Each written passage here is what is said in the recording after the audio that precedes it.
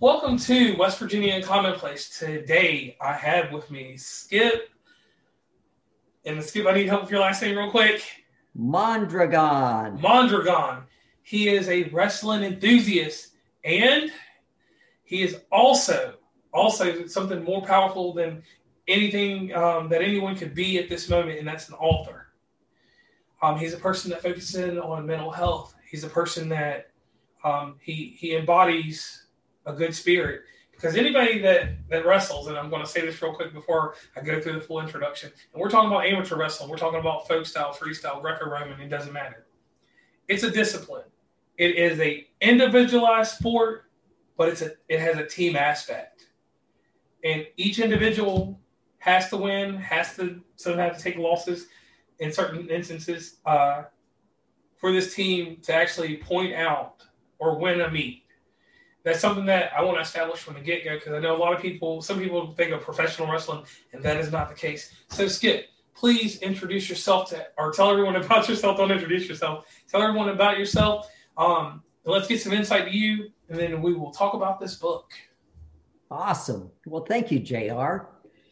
I am the third of 8 children. I have 4 younger brothers, a younger sister, and 2 older sisters.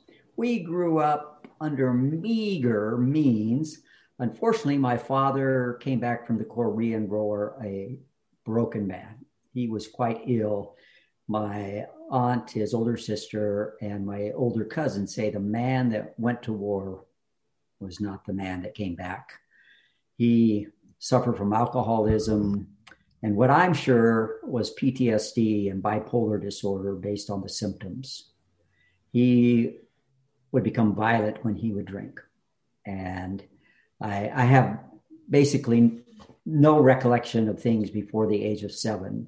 So it was a very traumatic childhood. But my elder sister, Roma, tells us that when my dad would come home, we'd run and hide because we didn't know which dad was going to greet us, the kind, loving, gentle dad or the angry, violent dad who was horribly abusive to my mom and didn't really see that abuse.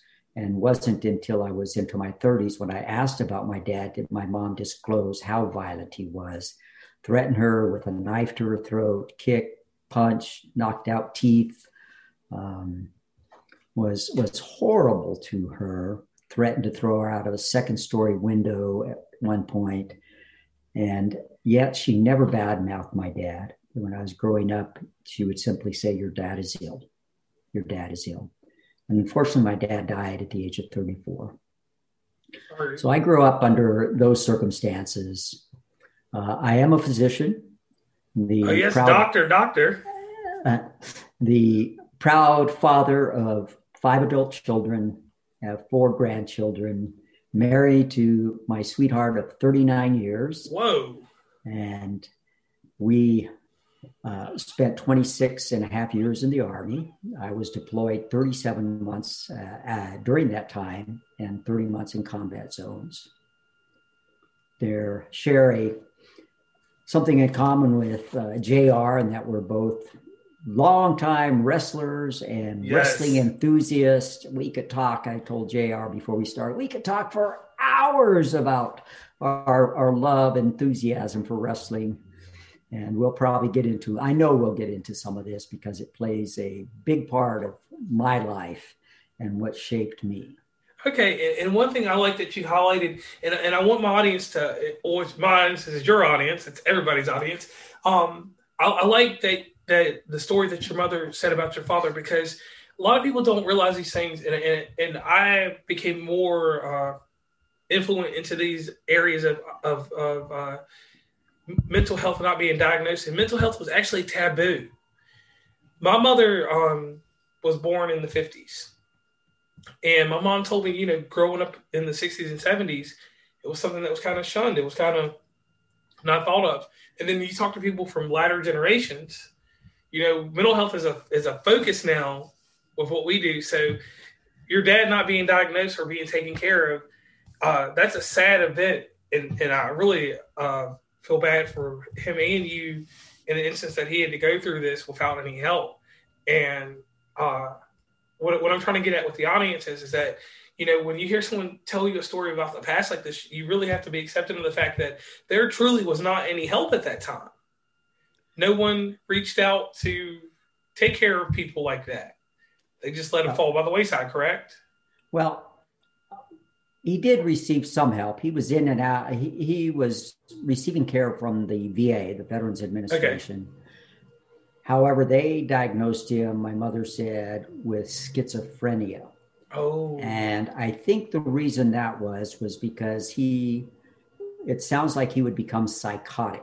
And psychosis is when you lose contact with reality, that you cannot discern what's real and what's not real, what people would call crazy. And because of the bipolar, that I believe he would become psychotic, and therefore they didn't understand bipolar. They didn't even have that. It wasn't even an entity back in the 50s and early 60s. It was not a diagnosis that they had. And so a lot of things got grouped under schizophrenia. And so that's what they diagnosed him at. And they had a very limited array of medications that they could treat with during those days. So he was ill. Plus you compound that with the PTSD and the alcoholism, that there were many factors. That's a lot of pressure working against my father. Yes. Okay. So at age 7, you start remembering things. Right. What's the first thing that comes to thought at 7 years old? The first memories that I have is we had moved from Denver and to Trinidad, where my mother did. So Denver, Colorado. Trinidad, Colorado. Okay. So from Denver to Trinidad, which is at the southern part of Colorado, not too far from the New Mexico border. And there I am with my cousins and my older sisters, and we are on this front lawn of this very large 3-story house where we moved into. It was on Baca Street, I remember. And we are out there on a summer day. It was hot, blue skies, few scattered clouds, but very hot day. And we're pulling weeds out on the front lawn. And they bought Cokes, these ice cold Cokes that were sweating, on the bottles, and they tasted so good. Oh my gosh, I can still taste how good that Coke tasted on that day. And we were laughing and talking, but that's really where my memories start at the age of 7. Okay. Now we'll speed up a little bit in life. It seems like from what you're telling, your mom was very influential in your life. Is that correct? Yes, I tell people that I was privileged to grow up with my 3 greatest heroes. My abuelita, my little grandma, my mom, who I call my mother dear, and my daddy-o, my stepfather. So I was a blessed man. Okay. Now, let's dive right into it. How did you get into wrestling? Because everyone has a story about how they got into wrestling, and I've never really thrown that out there on the podcast. So mine's real short, so I'll tell it real fast, and then we'll go into yours. Basically, my father passed away when I was 8 years old, okay? So I didn't have a father figure. My mom was great, but she wasn't a father figure. There's a difference there. That's right. And there was a man named Bill Hudson. Both of his sons wrestled. They were lower weight class than me. I was always a heavier guy. And one day he seen me. I played soccer. I played football. I did other things, but I didn't excel at those. And one day he said, "Go with me to wrestling practice." I didn't think anything of it. And my mom was always very enthusiastic, so she took me to I forgot. We had some kind of, what was it? I don't even know the name of that sports store, but some sports store. I went in there and I asked a guy about wrestling shoes. He showed me a pair of Nikes. I put them to the side.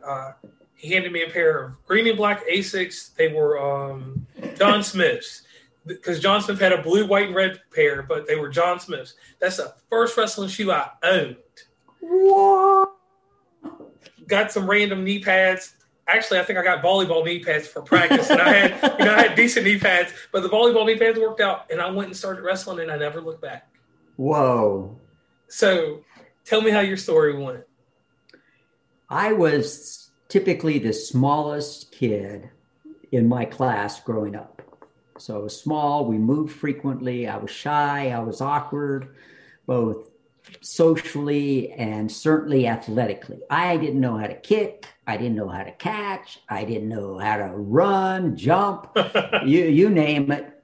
I can remember in fourth grade, our teacher would take us out to the playground, and approximately every quarter or so during the year, at least that often, we'd have to be tested. Boys on chin-ups and girls on bent arm hang. And I would just dread for my name to be called. And then Skip, she'd call my name. And I'd jump up to the smallest, the lowest bar. And I'd grunt and I'd kick and I'd pull with all my might. And I couldn't do one. Oh. And so you'd listen to the snickers and the laughter and the prodding of classmates. We'd go out and teams would be chosen during recess. And invariably, I was the last child chosen by default. And then the team would say, why does he have to be on our team? Oh, be it football, be it basketball, be it baseball, be it tetherball. Tetherball? I was horrible. Could you play some kickball at least? Yeah, I was bad at kickball.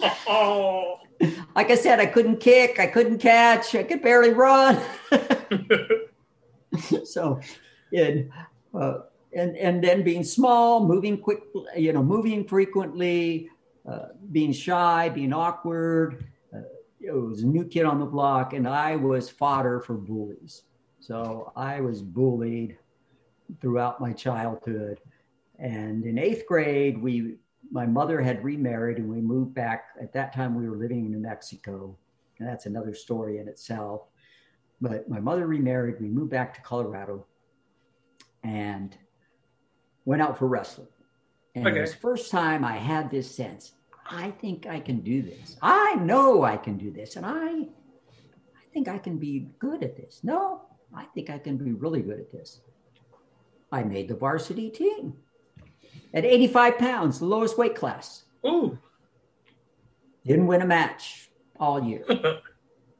However, the bullies left me alone.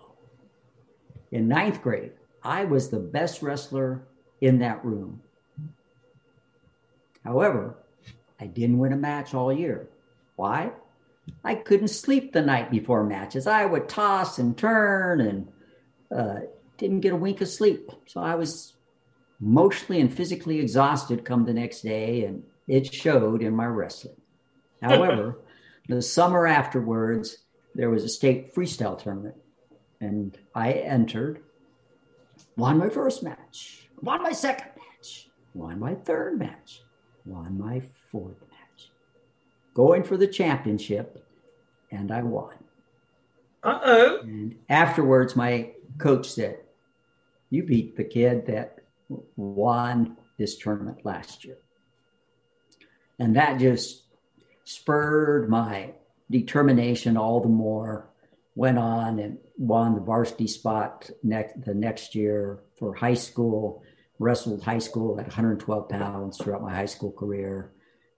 2-time district champ, state runner-up, won many state freestyle tournaments, placed in a few, 2 national freestyle tournaments, and ended up as a honorable mention All-American for high school. Oh, man. So you had a decorated career. Yes, sir. And one thing that I'll tell the audience, it's a certain discipline in wrestling.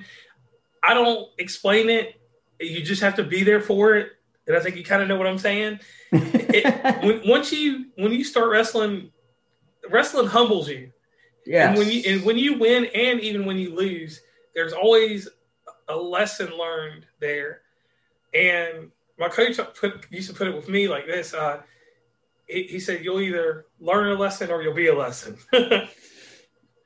And so you won your tournament and you built the self-esteem, right? Yes. That's one of the life lessons of wrestling. It instills confidence in you, and it changed my self-image. it helped reshape my self-image. Right. And with someone like me, I grew up with like a little bit of an ego. So when I got fairly well, I just stuck to it. And I knew I was so petty that I knew that I wasn't going to be good at football, wasn't going to be good at this or that. So I would tell people that I retired at like age 14, 15, from these other things. But now you go through wrestling. What was your biggest heartbreak? Because everyone has a heartbreak. In terms of wrestling? Yes. My biggest heartbreak was the state finals my senior year. I had set my sights on being a state folk style champion. So we get to the state finals, and I'm wrestling a kid by the name of Matt Martinez. I had wrestled him the year before, and Matt beat me in a dual meet. But I had wrestled his teammate, a state champion, the summer before at a state freestyle tournament, and I had beat his teammate. And Matt had scouted me. Unfortunately, I hadn't been scouting Matt. That Matt scouted me, apparently. Matt stands about 4'10". He's about this wide. And he'd get down in this low squatting position. I mean, low. And we get into the final match, and he's doing this with his hands the whole time and just moving around. And I never got a good shot on Matt to attack his legs. He escaped fairly quickly from me on the bottom. He rode me in those days, got riding time. He rode me about a minute and 2 seconds. So he got a point for riding time. And so I lost basically on 2 seconds of riding time. And I relived that match for hundreds, probably thousands of times, if not 10,000s of times, until I was well into my 30s and finally could resolve and say, I lost to a great warrior. I lost to a wrestler who wrestled a better match. And I had a good, distinguished high school career and could go on with that loss. But that loss was such a heartbreak because I felt that I had not only let myself down, but let my coaches down, let my teammates down, let my school down, let my community down, and let my family down. So it was something that affected me in many ways, and it affected my confidence. And it took me really till the writing of my book did I have the insight that affected my confidence so much that it took 5 years to really restore my confidence because of the impact of that loss, what that did to me. So that was almost into your mid-20s. Yes. Yeah. Correct. So I was 17 when I lost that match. You also 22. That's really traumatic to a degree. Yes, it was incredibly traumatic because I had sacrificed and I worked because I didn't have those athletic skills so many other kids had. And I had determined I was going to outwork anybody. You might have more skill, you might have more speed, you might have more skill in terms of technique, you might have more strength, but you are not going to work harder than me, and you will not outcondition me. I remember the quarterfinals of that state tournament. I was wrestling a kid by the name of Bobby Lucero. He was from a school called Montrose. Montrose produced some great wrestlers. And I had wrestled a teammate of his, summer before. Yeah. So I'm wrestling Bobby, and I was in this fog most of the match, and I'm losing. And I'm thinking, as this match is going on, is this how it's going to end? Is this how it's going to end? And I was just out of it. And somehow in third period, I managed to tie the match. And in those days, they would take, you'd have a short break before overtime and you go to their respective corners with your coaches. And my coach Ken Larson and our Steve Bell was the assistant coach. So I'm there, and Ken Larson is giving it to me, and we used to call it Ken, coach giving you the finger. So he's got his index finger and he's popping me in the chest. You better get your head in the match, get with it. And everybody knew when coach was giving you the finger, he was not pleased with you. And so I went out there in overtime and I destroyed Bobby. I mean, I just put it to him. And so we're shaking hands at the end of the match, and Bobby looks at me and he goes, Skip, you're really in good shape, aren't you? And I just kind of grinned and I said, yeah, I am. Okay, now let's dive into this book. Let's dive into this book real quick, because we did a little bit with the wrestling. So what made you want to write a book? Because so many people in life, and this is something that I always try to get the audience to imagine with me, everyone has a story to tell, and we all figure a format to tell it. Some people are what we call folklores, and they go around on vacations, and they go to reunions, and they relive stories. Yes, yes. What made you decide to write this book? Well,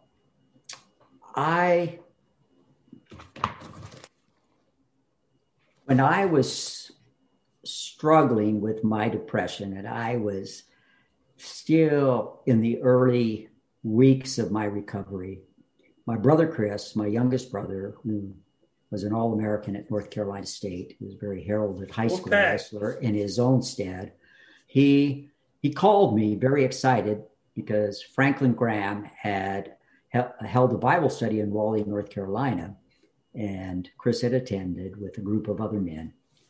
And the topic was suffering. And the gist of it was Franklin had shared that why do we think we as Christians should not have to suffer if Christ suffered so brutally upon the cross on our behalf?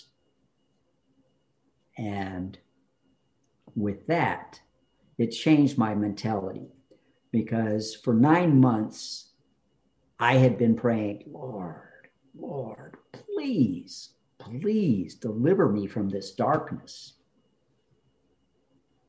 And over a period of 2 days, my prayers changed. And it was hinged on this verse that came to mind out of Philippians 3:10.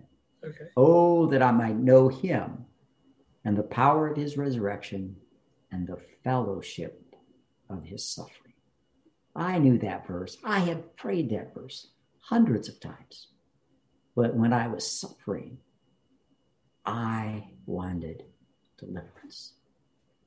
And then those 2 days, my prayer shifted from, Lord, please deliver me, to, Lord, what would you have me learn?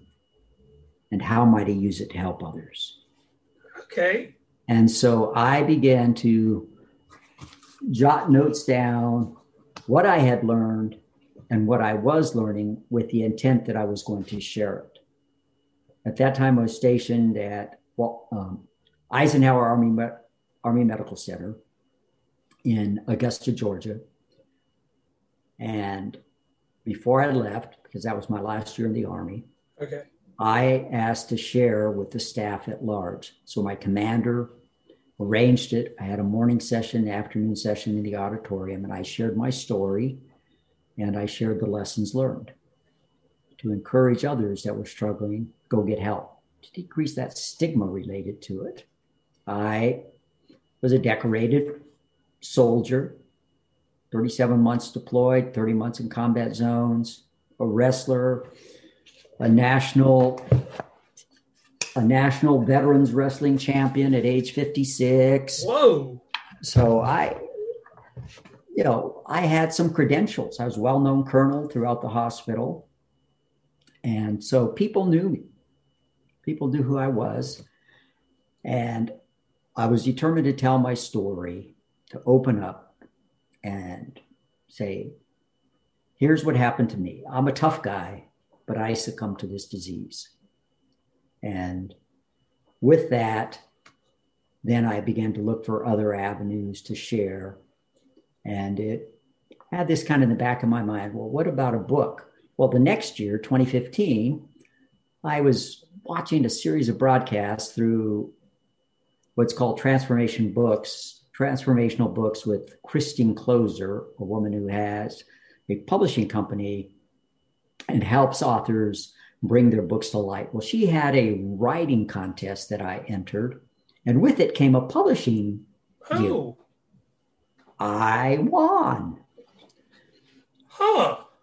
And with that, then we started working on the book. So really didn't start in earnest doing anything with the book. So I won the contest August of 2015. I was notified, but didn't do anything really with the book till 2016, January. I started doing some things.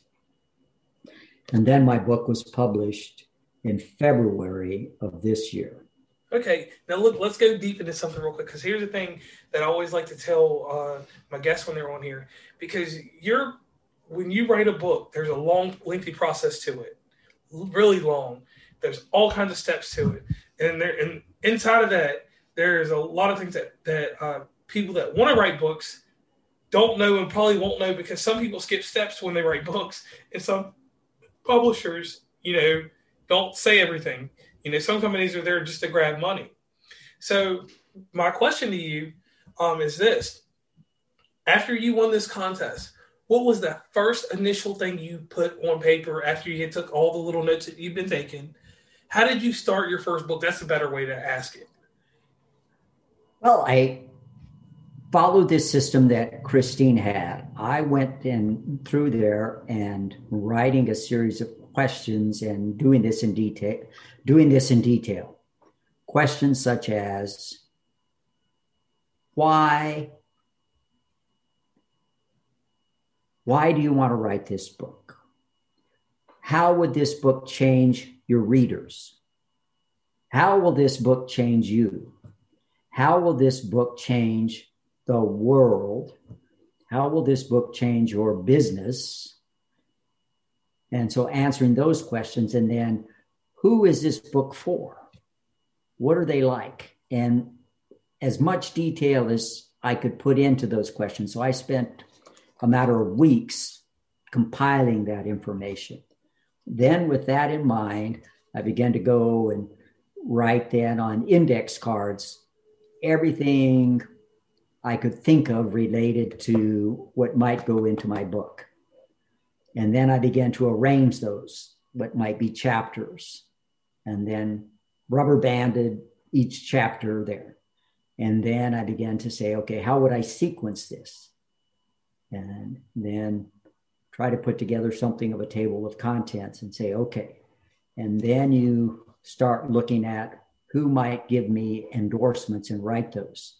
So I began to reach out to individuals for endorsements. I have an endorsement, for instance, as you there from John Peterson, two-time Olympic medalist, gold and silver. I'm good friends with John and have been for almost 20 years now. From Jay Robinson, coach, Olympian and coach from former coach from University of Minnesota. And so reaching out for endorsements, this type of thing. And then it was working on the cover design. Yeah, which is amazing. Things are going on. And actually that cover design was a photo or rather a picture of my brother Duke, very talented, one of my younger brothers there, my second youngest, that he designed. And then the graphic design artist took this and we decided how we were going to use it on the cover.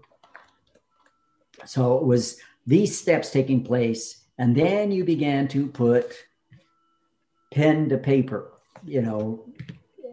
hours and hours on the keyboard.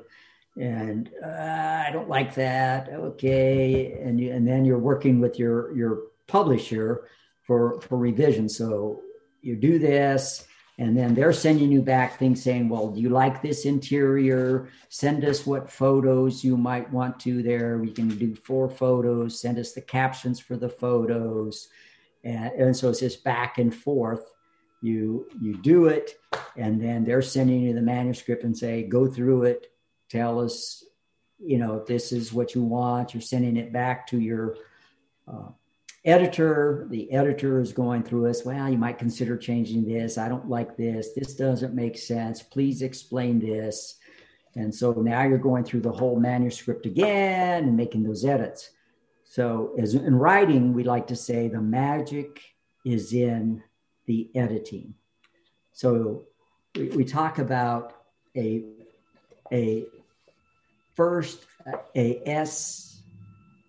basically a shitty first copy.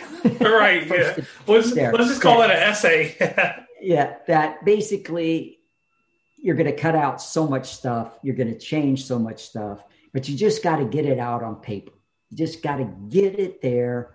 And then you spend the process of revising it, revising it, revising it, revising it, and revising it over and over and over again to hone it so that you try to make it the best it can be.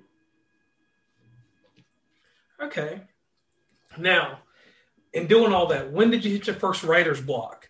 Because people, you get out here and you start funneling ideas and you do I take it back to middle school when we started writing more term papers and stuff like that. I assume that's similar to what you start off with, right? So you probably make a spider web or some type of way to do things. Where did you hit your first roadblock? Oh, goodness. I hit writer's block. I don't know how many times where I'd get going and maybe not, go to things for weeks at a time saying, and then have to pick up. And we had what was called a book midwife. Carrie Reed was her name. Oh, lovely, lovely woman that was so patient and gracious and kind to me. Skip, how we doing there? Skip, how we coming along? And it's like, okay, Carrie. And I get back, and sometimes, you're just staring here like, and most important thing is when you hit that writer's block is that you just try to type, even if it's just a word, even if it's just a sentence, just get yourself going and knowing that, okay, I can just put it in because I can always go back and revise it. I can go back and delete it if necessary, but just get going again. But I might go weeks and not write anything. And then there might be times when I say, okay, I'm going to write for the next hour. And 3 hours later, I look at the clock and, oh my gosh, I just get lost in it and I just be going. It's like, wow, it was just, things would just flow. Okay. I like the way that sounds. Now, there's one thing that we didn't do in this podcast that I probably should have asked earlier, but we were fumbling through things. And like I tell everybody, I do an organic podcast, so you never know the question's going to come up. So I'm going to backtrack into the middle of things. Okay. You told us a story of how the first bit of depression came about. I mean, you had depression all the time, but you told us about the state championship time. But when did you officially come to terms with that? Hey, I have a problem with depression. Okay. Because I kind of skipped over that, and I apologize.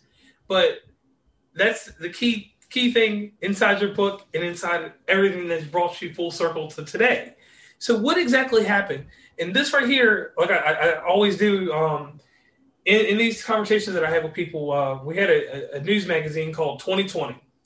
You had Diane Sawyer, you had Barbara Walters, and you had John Stossel. And John Stossel, he was a comical character. We're not going to do any John Stossel here. So We're going to go first with the Diane Sawyer question. When did depression hit you the hardest, and when did you accept that you had a problem?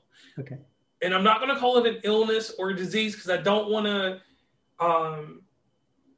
put tape around it any certain way. I'm just going to say a problem because we all see things differently when it comes to mental health. Correct? Well, I think we can call it an illness. It is. All right, so we can call it. All right. It is an illness. Just wanted to see what you're comfortable with. Absolutely. It's that. And for me, things started in the summer of 2013. It was about 18 months away from my retirement from the Army. And when we retired from the Army in the end of December 2014, that would be 26 and a half years in the Army. I began to experience some insomnia. And I was working with a psychologist that was part of the resilience program for the Army to specifically work on that. And then there were some events that took place in my department, some things there in our cardiac catheterization lab and dialysis that affected our graduate medical education programs with our medical student, with the residents and then medical students that would visit and do rotations. And I took responsibility for this, but really I could not have foreseen this or done anything about it. But I was taking responsibility for this. So I'd sit there at night and ruminate on this and think, oh my gosh, it's affecting our residents. It's affecting those medical students that were going to rotate with us. It's affecting patient care. And I began to feel guilt and shame. And then in a matter of months then I was having surgery. And so I had surgery on my pellet, on my gums rather. They took a graft, and with that surgery then I had complications, and with surgeries it disrupts your whole routine. I couldn't exercise, I couldn't eat the way I like to eat. It further impacted that insomnia, and so all these symptoms got worse: the guilt, the shame, the insomnia, and then my cognition started getting impacted. I was having trouble remembering things. I could remember a conversation 5 minutes before. I was having trouble recalling medical syndromes and things like this. It got to the point in early fall of 2013 that I thought I was suffering from early onset dementia. Whoa. That I actually went to the chief of behavioral health and said, I'm concerned here. And he arranged for some psychometric testing to ensure that. And they tested and said, no, we don't think you have that. You test fine and certainly above in some levels, other levels lower than we think you should be due to the level of your education and so forth. But we think that's related to the stress and to your insomnia. So that was a relief. And then things just got worse. And then mood started getting worse. I started isolating myself. And then these negative thoughts, you don't deserve to be in the Army. You don't deserve to be a colonel. You've let your family down. You've let the Army down. You've let your department down. Those just started playing like an endless loop in my mind. December, I have another surgery, this time on my knee. Whoa. And so you're barely, you get recovered there in that change in all your routine. And now you're recovered. You're starting to recover your normal exercise routine and diet routine and so forth. And now I have another surgery. And that, once again, disrupts exercise. And I've always relied on exercise. And if you had asked me before all of this, had I been an anxious person, I would have said, absolutely not. But what I realized in retrospect is I relied on exercise, intense exercise for that matter, to deal with my anxiety. And now you take that away from me. Now you take away that identity. I'm a tough guy, in terms of being able to exercise and outwork younger soldiers, younger men, and not get on the mats with the wrestlers I would coach and so forth. And so that self-identity is affected. My routines are affected again. And by the end of December, I remember after Christmas telling my wife, because I had complications again after this surgery, that I was utterly and totally exhausted physically, mentally, and socially. I still could not put it together. So we get into 2014, and I seem to have a rebound where I seem to improve for a short while. And then things began to, after that short rebound, once again, quickly go down. And then in March, I have a third surgery to resurface my skin due to some scars from burns that I suffered as a young child. And then the bottom falls out. So all those symptoms are getting worse that I described, plus the body aches that came with it, the old wrestling injuries, the osteoarthritis, just from overworking, the gazillion miles I ran on hard pavement, the tens of thousands of push-ups and thousands of chin-ups and all those things that you know what I'm talking about, Yes. that I did over the years. Now you feel it. Oh gosh, that was made worse. And all those other symptoms just played out worse, got worse, and got worse. And to the point on April 17th, 2014, I went into my office at work. And I had a big, beautiful corner office, one of the best offices in all the hospital. For the chief of department of medicine had that office.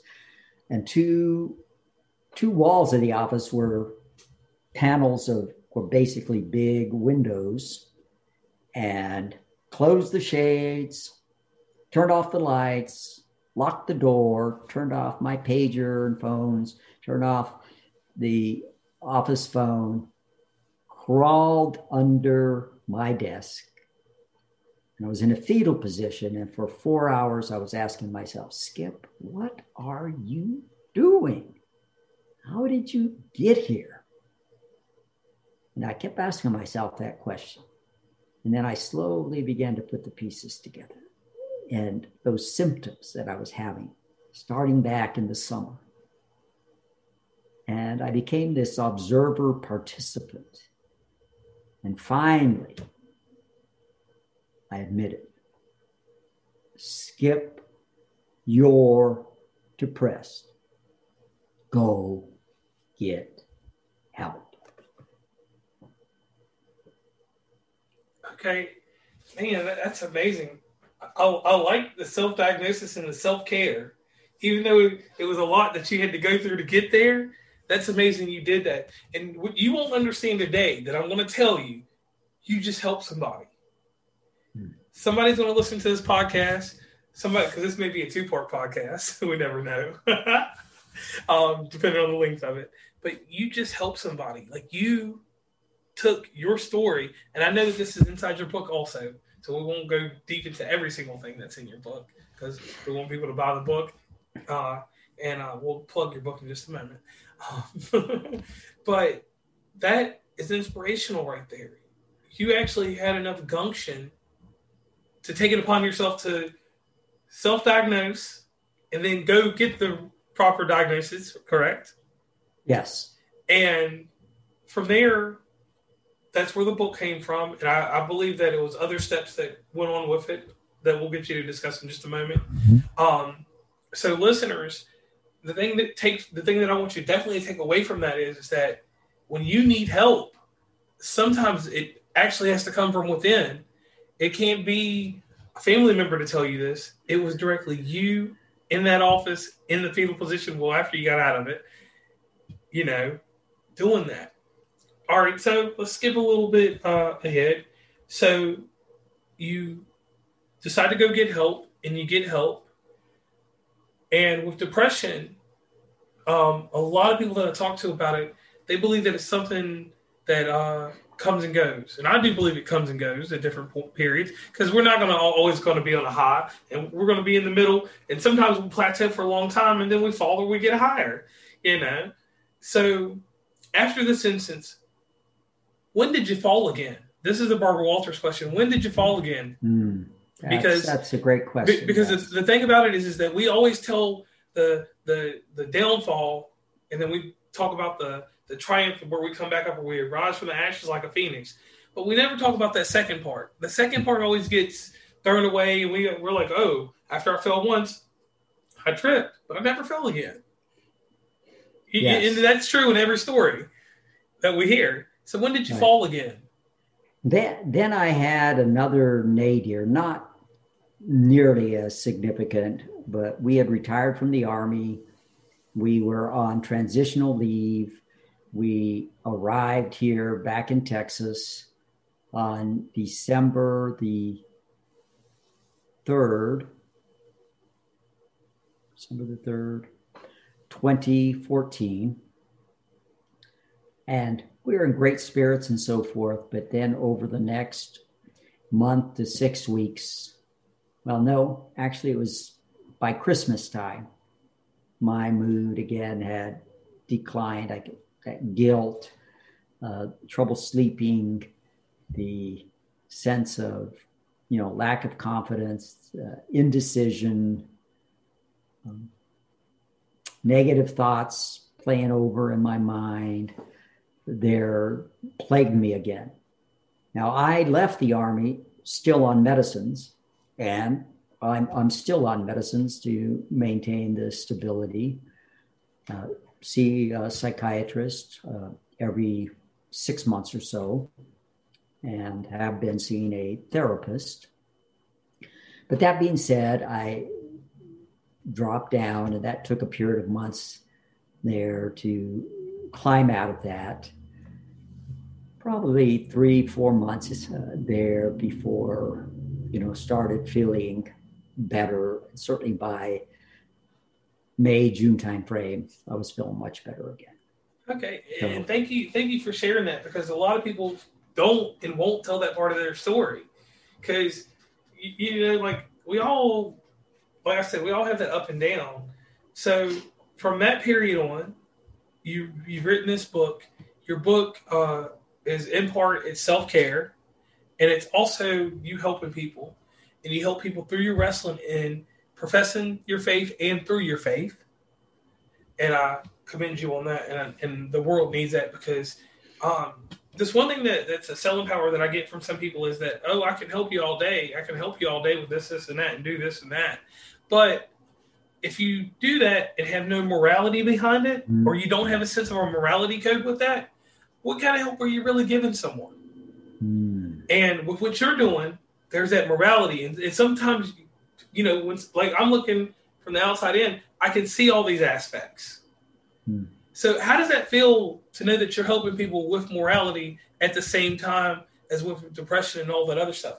Because from your wrestling discipline, you had to get a bit of morality out there, because you couldn't be. There's nothing dirty about wrestling beyond. There's nothing dirty beyond wrestling beyond how good you shoot and how good you sprawl. In all honesty. Well, that's a wonderful perspective that I've never had anybody share, JR, in terms of the morality, and I thank you for that. I appreciate it. You're welcome. But it's something that I'm called to, because when I made that change of perspective from Lord, please deliver me, to what would you have me learn and how might I use it to help others, then I received that calling that I was compelled to share my message, that I couldn't do it otherwise, that there were individuals that needed that. My wife and I have a saying, don't waste the pain. And so when I went through this, I knew based on that God wanted me to share, that I needed to share this message to help others, that there were many, many, many men out there. And because knowing the mentality of men, we're tough, we can do it. We're built Ford tough. Some of you are built Chevy tough, and some of you are built like Dodges. That I can do this on my own. That attitude, that we are reluctant to admit we need help, much less seek help. And so I tell people, and one of my signature speeches is, even tough guys get depressed. You're not a wimp if you need help. You're not weak if you seek help. And that's one of the things that I try to tell others. And so I have that calling on my life. Similarly, as I was called to be a physician, I was called to be a soldier. I have this calling, and I can't do otherwise. And that's commendable. And the thing here, like once again, like I keep reiterating this, with all this about you and with the discipline from wrestling, what was your first outreach? What was your first outreach after you had written your book? Because I know you go on speaking engagements and different things like that. What was the first outreach? What was the first person I know we don't name people because of reasons, but who came up to you and told you that you were making an impact in their life after all this? That's interesting. Let me think back. Well, I think it was my youngest brother, actually. He read the book and he actually wrote the foreword, as you may be aware of the book. Yes, most definitely. And he called and said, Skip, I'm getting so much out of this. And thank you for writing this. And I've shared it with others. And they're telling me how much it's helping them. I've shared it with this person. I've shared it with that person. And I've shared it with another person. I've read this portion to somebody and they can relate to this, Skip, and it's helping them. And he's told me that repeatedly since I've written the book and since it's been published, rather. He shared that with me, that he shared it with multiple people and read portions to multiple people. Chris works as a fitness trainer. He owns his own gym there in Raleigh, North Carolina, has been in the fitness business for over 30 years. And so he has clients and comes in contact with these folks day in and day out. And he's been in Raleigh since his college days. So he knows a lot of people.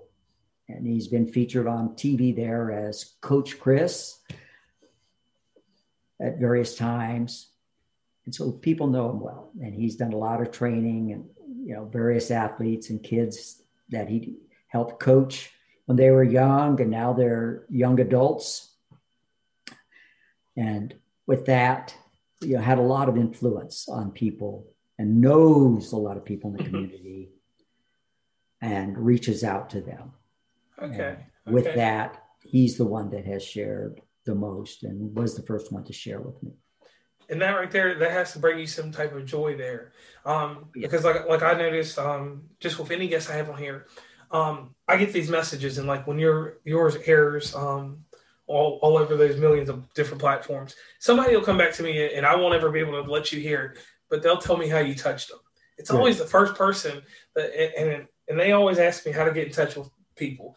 And on these podcasts, there's two things that we do. We like to plug things and get established information out there. And then the show notes audience, I'll definitely make sure that we have all of Skip's information so you can get in contact with him. But I need you to do me a favor real quick, Skip. I need you to give the audience how they can reach you and where they can find your book, the formats for your book, and how they can reach you for speaking engagements. Great. Well, thank you, JR. You can get a hold of me there at www.wrestlingisnotforwimps.com. Again, www.wrestlingisnotforwimps.com. And my book, Wrestling is Not for Wimps. You can find it on Amazon, both in a paperback and an ebook. You can find it on Ingram Sparks. You can find it Barnes & Noble in terms of their catalog.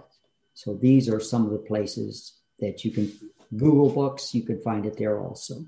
And it's another place you can find this book that really intrigued me. And you didn't mention it, but I'm going to mention it. What's that?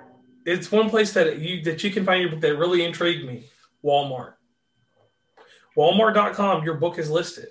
Oh, well, I wasn't aware of that. Hey, you just shared something new to me. when I seen your book there, I was like, wow, before you even come on the podcast, and this is not to take away from any other author or anybody else that's ever been on here, to be on Walmart.com, you got to be doing something. Well, great. I'm delighted to hear that because it's a message that people need to hear. It's a message that will help people. It's a message that will resonate with people. It's written to decrease the stigma related to mental illness, to written primarily for men who are struggling right now. It's written in layman's terms. It's written in short, easy to read chapters, and it's chock full of tips, tactics, and techniques to help those in their recovery and to maintain health and wellness. Okay, that is awesome. And Skip, there comes a part in my show, and I say this is the only part of the show that belongs to me, where the audience, we have listened, and we need you to give back to us.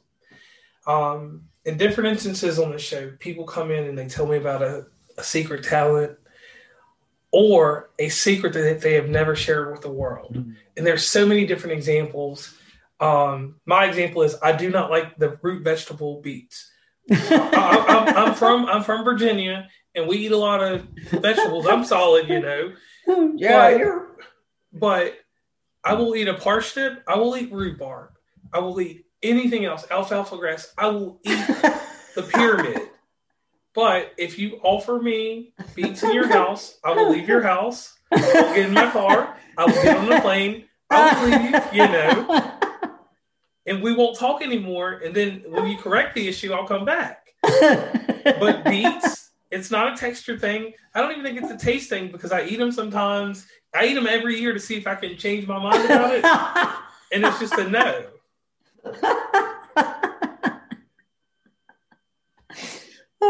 But that's my secret. That's my secret. And I it's not a secret anymore, obviously, now because I talk about it all the time. But it's really that serious with me. Like, I mean, who eats parsnips and doesn't eat potatoes?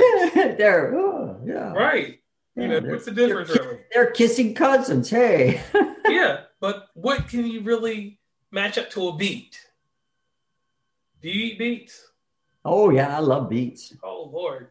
Won't be coming to your house for dinner. There's not many things that I don't eat. Now, if it were Brussels sprouts, Brussels sprouts. Like the smell. I think it's the smell. That's if it weren't the smell, I think I could eat them just fine.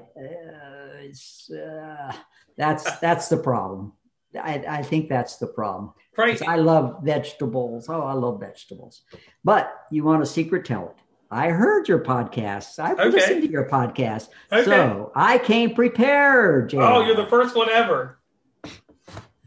Now, guys, let me give you the instruction on this. All right, y'all won't see this video unless he allows it to be part of my documentary that I'm putting out after the season. But he went out here and literally grabbed something from in front of this computer, and he's about to show it to me. Now, I don't know if you can see this very well, but I write these things out. This was a inaugural reward, or award rather, that I did for my wife, and I entitled it the Zebedee Award. As you recall, James and John, the sons of Zebedee, the sons of thunder, Jesus' disciples, left their nets and went to follow Jesus. Well, who took up the slack? Who did that? Well, probably their father. And so my wife has been, as she says, a slack picker-upper throughout her marriage. So she deserved the Zebedee Award. The first, and there's only been one other person so far inducted into this, and that was our good friend, Kelly Risted. She and her husband retired from the Army summer before last. And so when they retired, she received the second picking up the slack induction. Award. Yes. Now, let me describe this for the audience real fast. Oh, wow, he's got two of them, and they're all framed. Now, this is an acrostic. And so I take the first letter in a word, and then I ascribe a quality to it. Okay. In many cases, I take a name and ascribe that. And I have made these for people over the years and given these on occasions, on special occasions, on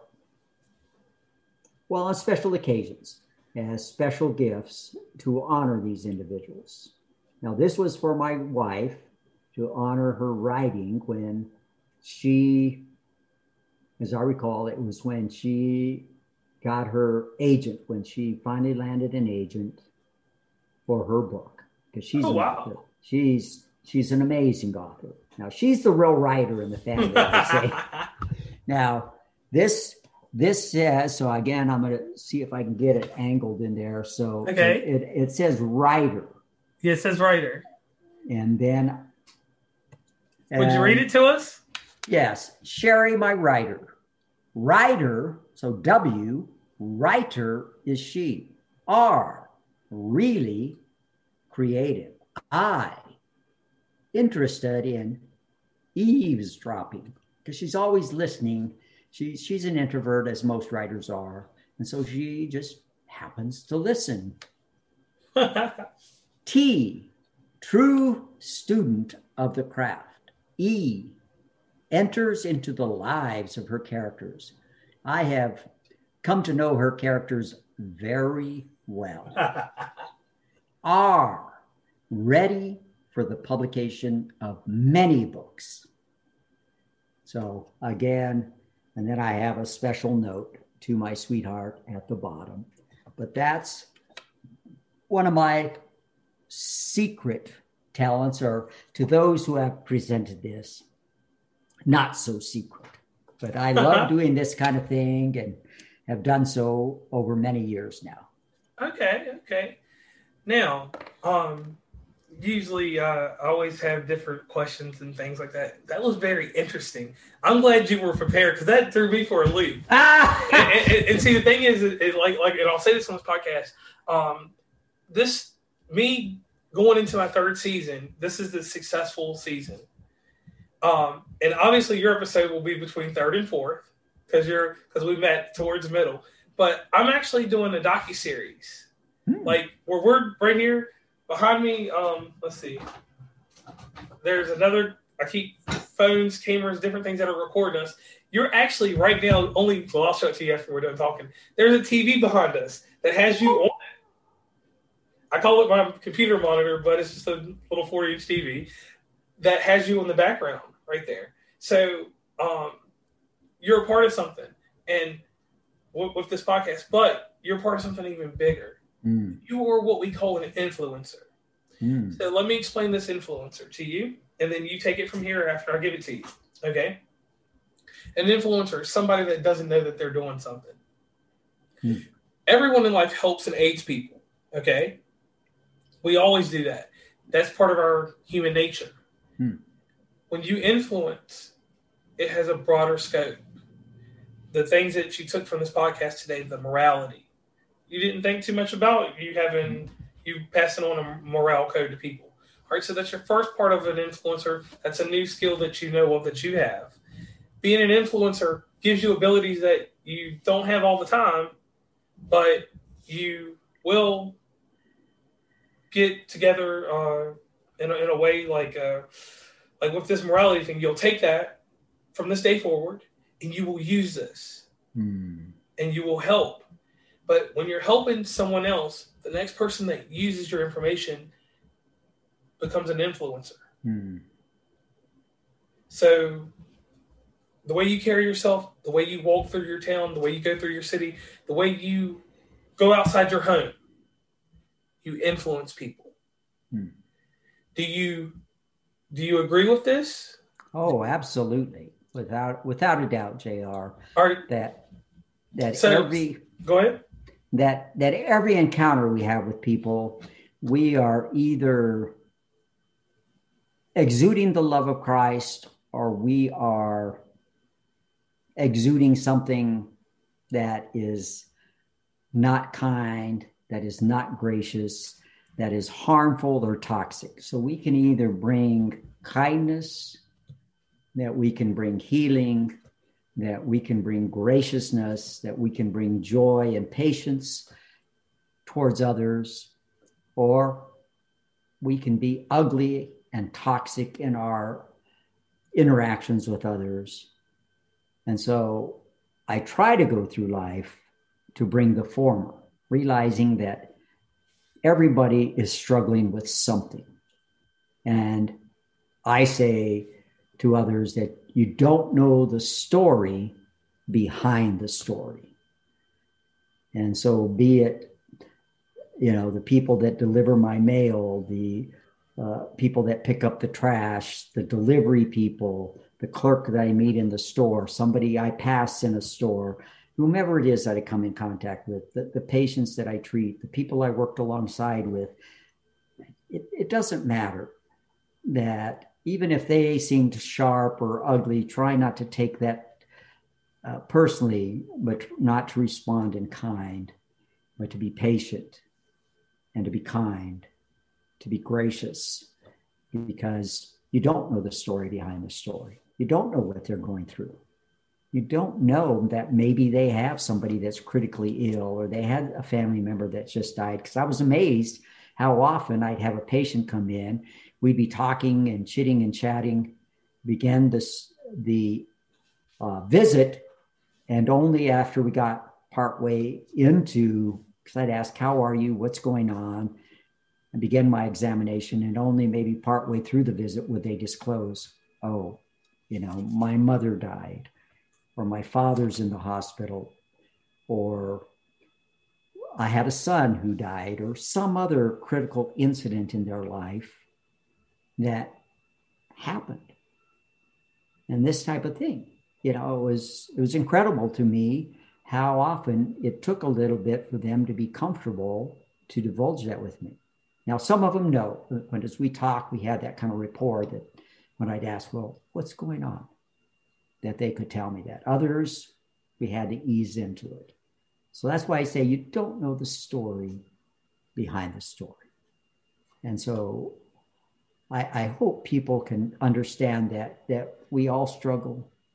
We all have our own difficulties, and understand that everybody has a story behind the story. Okay. And I like that. And I want to thank you for being on West Virginia Uncommonplace.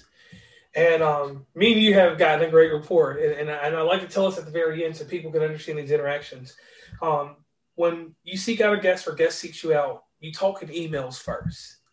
And I am the type of person that I stay professional throughout the email. And then we get on camera. The first 5 or 10 minutes, I think we had about a 15-minute conversation or so. We had a lengthy conversation. We found common ground here and there. And I want to say, out of all my guests, like, just something about you got the same thing that I have. And it's that charismatic enigma. It's that polarizing figure. Because everybody has a luster to them. But not everybody's going to polarize and be charismatic and have that enigma all in one. And you have that. Thank you. So one way I'm going to challenge you, like I challenge a few people. Not everyone gets challenged this way, because some episodes I will not say this. You got a lot of knowledge out here. Why are you not doing a podcast? But before you answer that, I'm going to tell you a story. I'm going to tell you a good story real quick before we get off here. All right. Everyone in life wakes up at different times. Everyone has a different shift they work in life. Everyone has something going on. But the common thing that we have is, in any day, we have a random amount of 2 hours. Me being a person that works any type of shift because of the need of my job, most of the time I work a normal 7 to 3. Never work 3 to 11 because I don't believe in that kind of thing. I don't even believe that's a good mindset. But anyway, between 7 at night and 9 p.m. at night, or 7 p.m. and 9 p.m., I have free time. I don't do anything at that time. I don't do anything extra. So my question to you is, when do you have free time in a day? And everybody has that 2 hour block, and we're not counting lunch because that's something we deserve.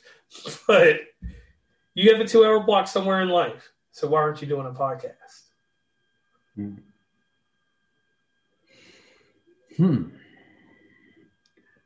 I guess I'd have to say fear. Fear? I guess that's what it would boil down to, the sense that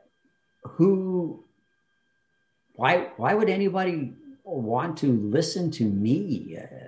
That what more could I bring with a regular podcast, things that aren't already being said out there, that I need to have a podcast that would be something of value on a regular basis. I think that's what it is. The fear that well, let me correct nobody that. really Let me is going to correct this want to for you listen. real quick. All right, the audience can't see you right now. You have a pair of glasses on right now. Could you remove those?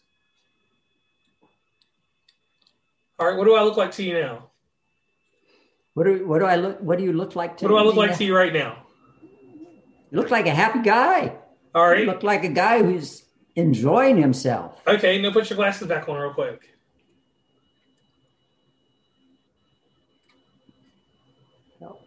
Oh, they'll go back on. All right, now you have your glasses back on, and we both can see each other again, right? Yeah, Do your glasses give you a better perspective? a little bit. Things are sharper. Yes. Okay, so you got a perspective. You have a perspective that's different from someone else's. You see me with one set of eyes, and then you put on a corrected set of eyes in the opinion of the medical world, and you see me different. Mm-hmm. Do you? Mm-hmm. So there, I just answered your question.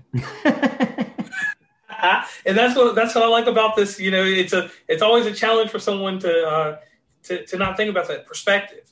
You write a book that gives you a perspective one time. Correct. Your perspective is ever changing. Mm. Are you going to write an anthology? I am going to write another book. Yes, I have a book in mind. The second book that I have in mind is entitled Wrestling Bullies is Not for Wimps. Okay. So you got another book. So there, you just told me you have another perspective outside of the perspective that you had before. So it sounds like you could do a podcast.